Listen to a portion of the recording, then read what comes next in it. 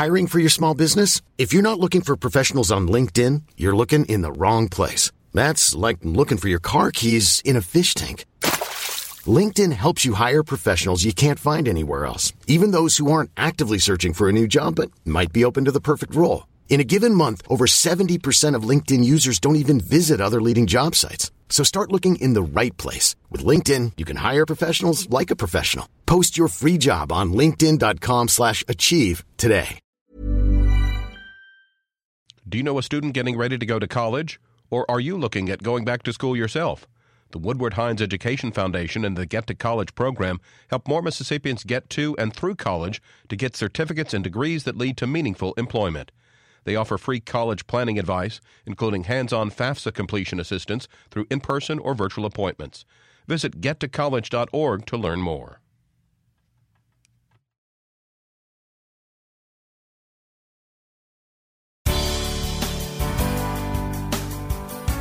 Good morning. It's 8:30 on Tuesday, September 12th. I'm Desiree Frazier. This is Mississippi Edition on MPB Think Radio. On today's show, a federal program is trying to find weaknesses in the state's power grid for updates. Then, how higher education can help reduce recidivism in state prisons. Plus, part 2 of our conversation with Black Mustard Seed, a nonprofit seeking to help folks who can't afford diapers. This is Mississippi Edition on MPB Think Radio.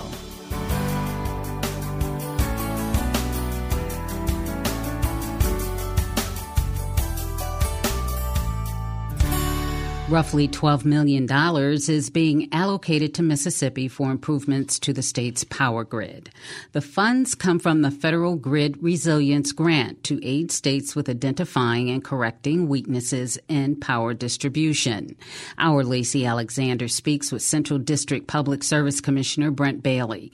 He explains how these funds are expected to be used and what can be done to correct weaknesses. We continue to look at the effects of extreme weather events and just age on the grid, and as customer expectations continue to evolve, and our goal as regulators to ensure that customers have the most reliable, resilient, affordable energy and other utility resources possible, then we're certainly appreciative and understanding of the opportunities that these grant dollars, these monies that are coming down to the states, to further enhance grid reliability and resilience across the system.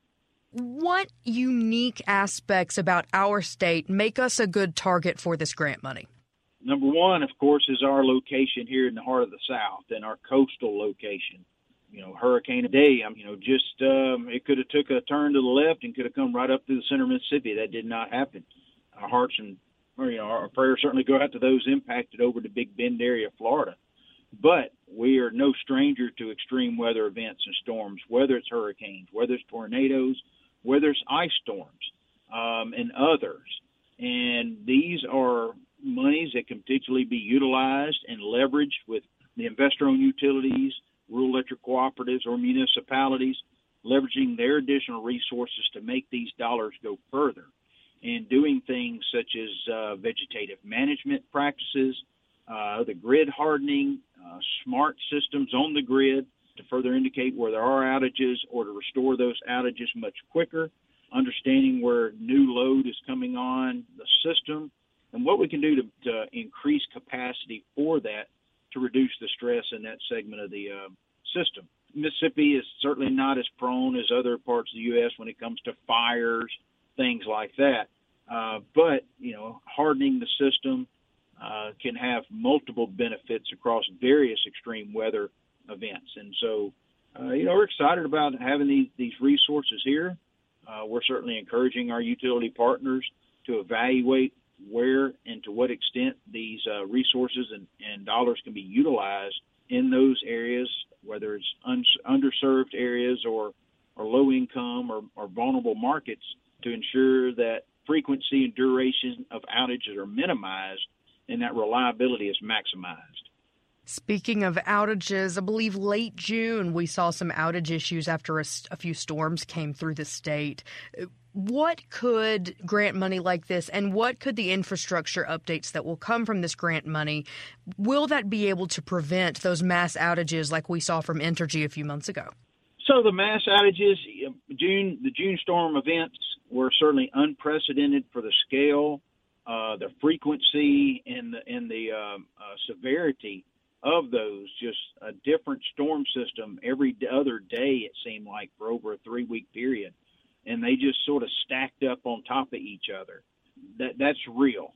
Now, there were some challenges that Entergy faced and dealt with as far as their automated distribution management system, their software platform, some communications with customers, and all those are going to be worked on and resolved. But in the future, if we do have that type of severe storms, some of the dollars could go to weatherization of the system, strategic undergrounding of certain above-ground power lines in those areas that may be the most vulnerable.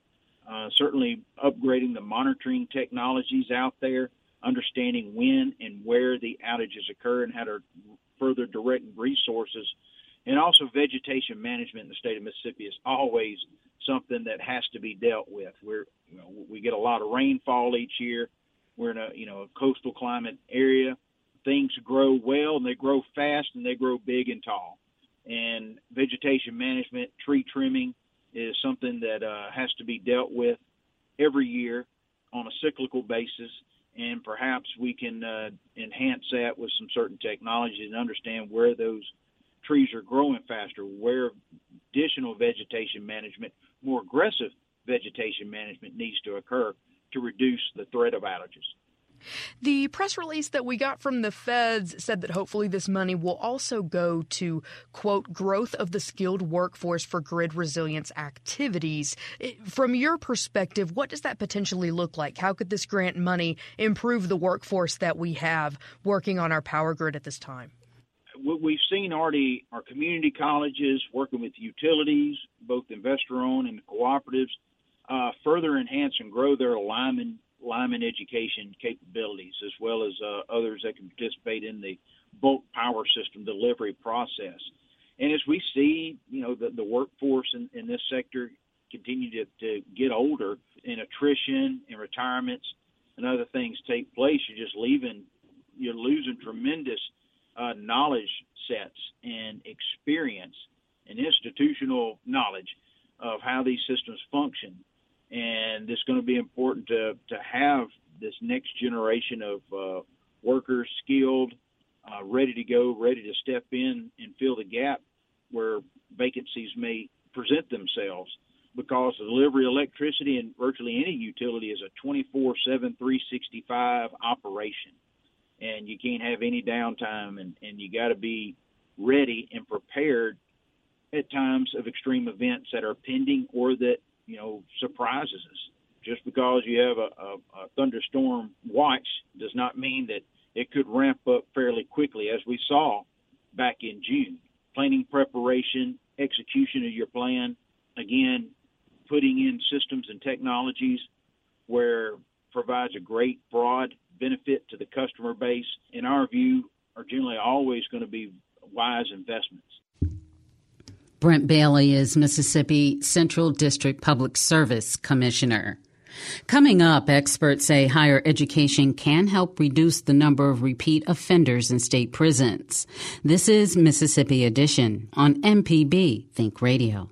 Hi, Larry Morrissey with the Mississippi Arts Commission.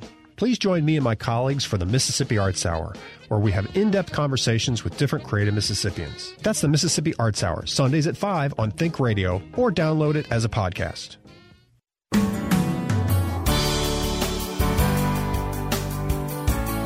This is Mississippi Edition on MPB Think Radio. I'm Desiree Frazier. Many young Mississippians who become incarcerated have limited access to higher learning after release.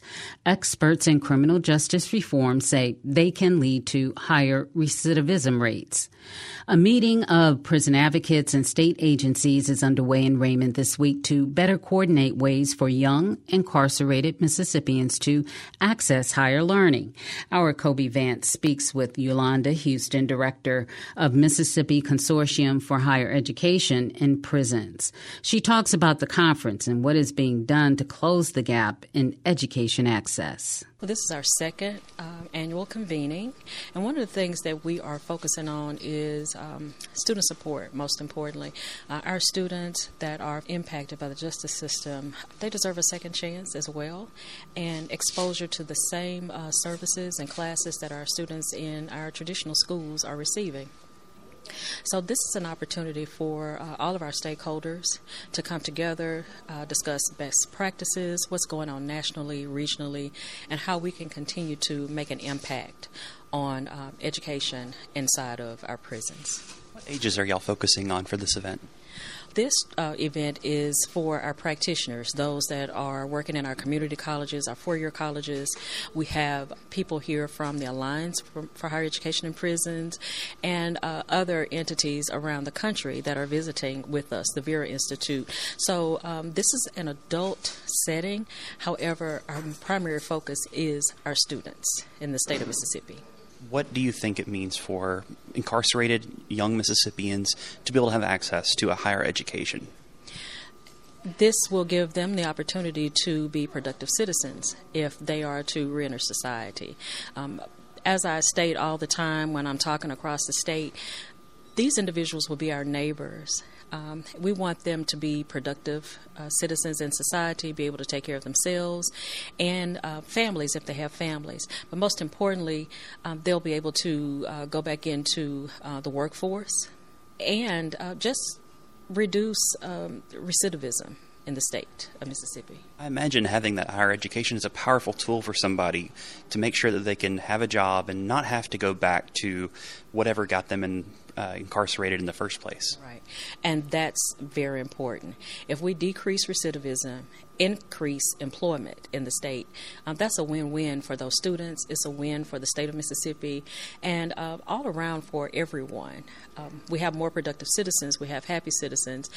Prayerfully or hopefully decrease crime in the state, because if we're all busy doing those great things in the state of Mississippi, then every student, every person will be successful.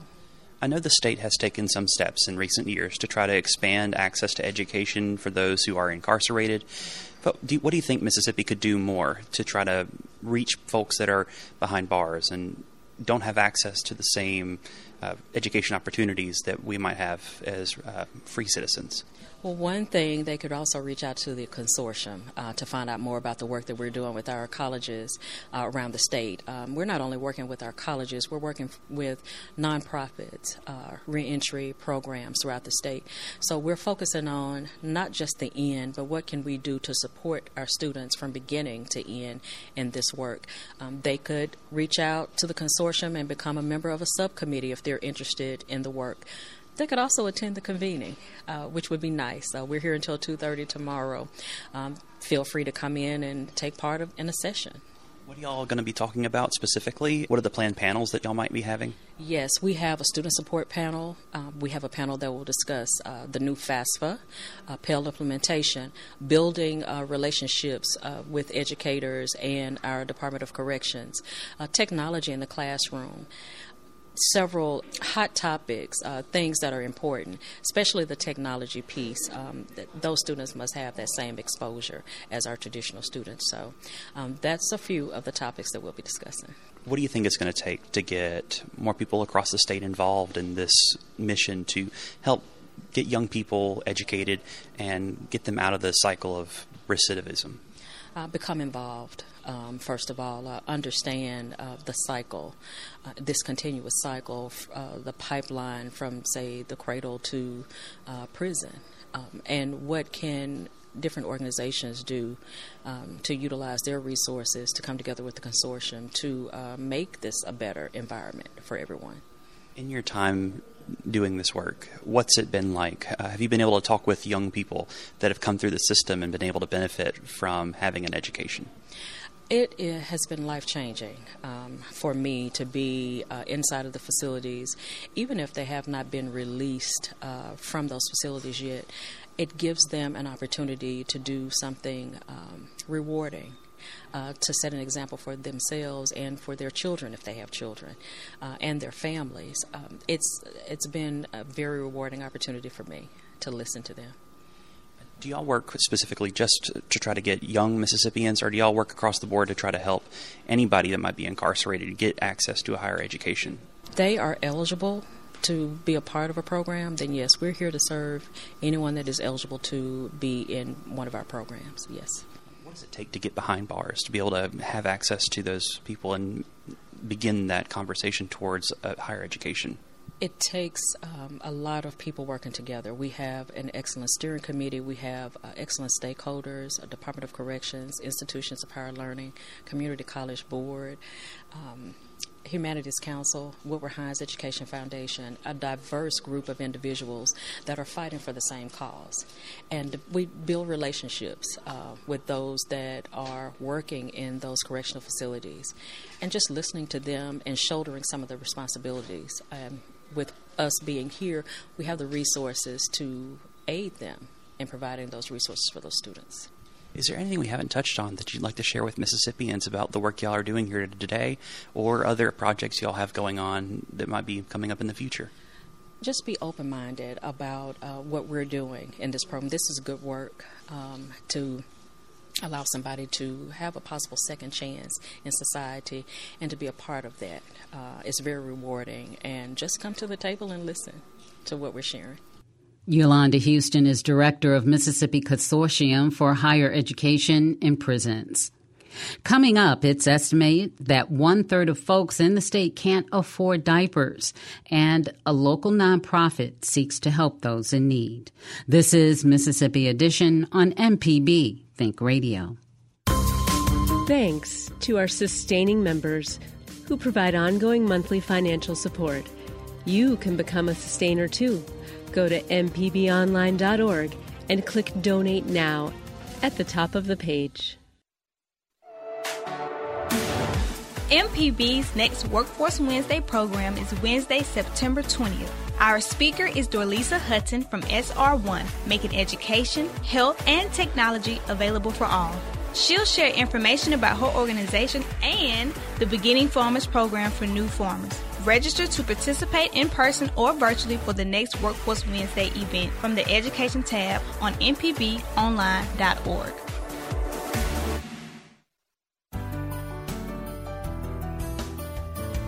This is Mississippi Edition on MPB Think Radio. I'm Desiree Frazier.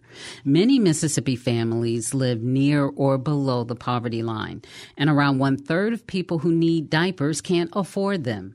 We're speaking with Shakitria Fitzgerald and Jackie Posey, founders of the Natchez-based nonprofit Black Mustard Seed. They work to help folks get access to clean diapers, allowing parents and guardians to focus their spending on other important expenses like rent and groceries. The women say the work began while they were at their local sheriff's office working, trying to help members of the community access these essential items. Because we share the National Diaper Bank Association with Delta Diaper Bank, we're servicing the lower from Jackson, Mississippi down, but we also go across the state line to Concordia Parish. So we serve a pretty significant area of the southern region. Do you have vans that you travel in, or do people use their own personal cars? How do you manage? We don't have vans. We have to use our personal vehicles. We do most of the ones from out of our county. Either they buddy and they pick up for the people that live near them, especially the one in Centerville. They have probably about 25 or 30 people. So a church comes once a month and pick up for all the people in Centerville that's a part of our program. We do travel to their health fairs and other events that they host. We do travel there. What makes you so passionate about this?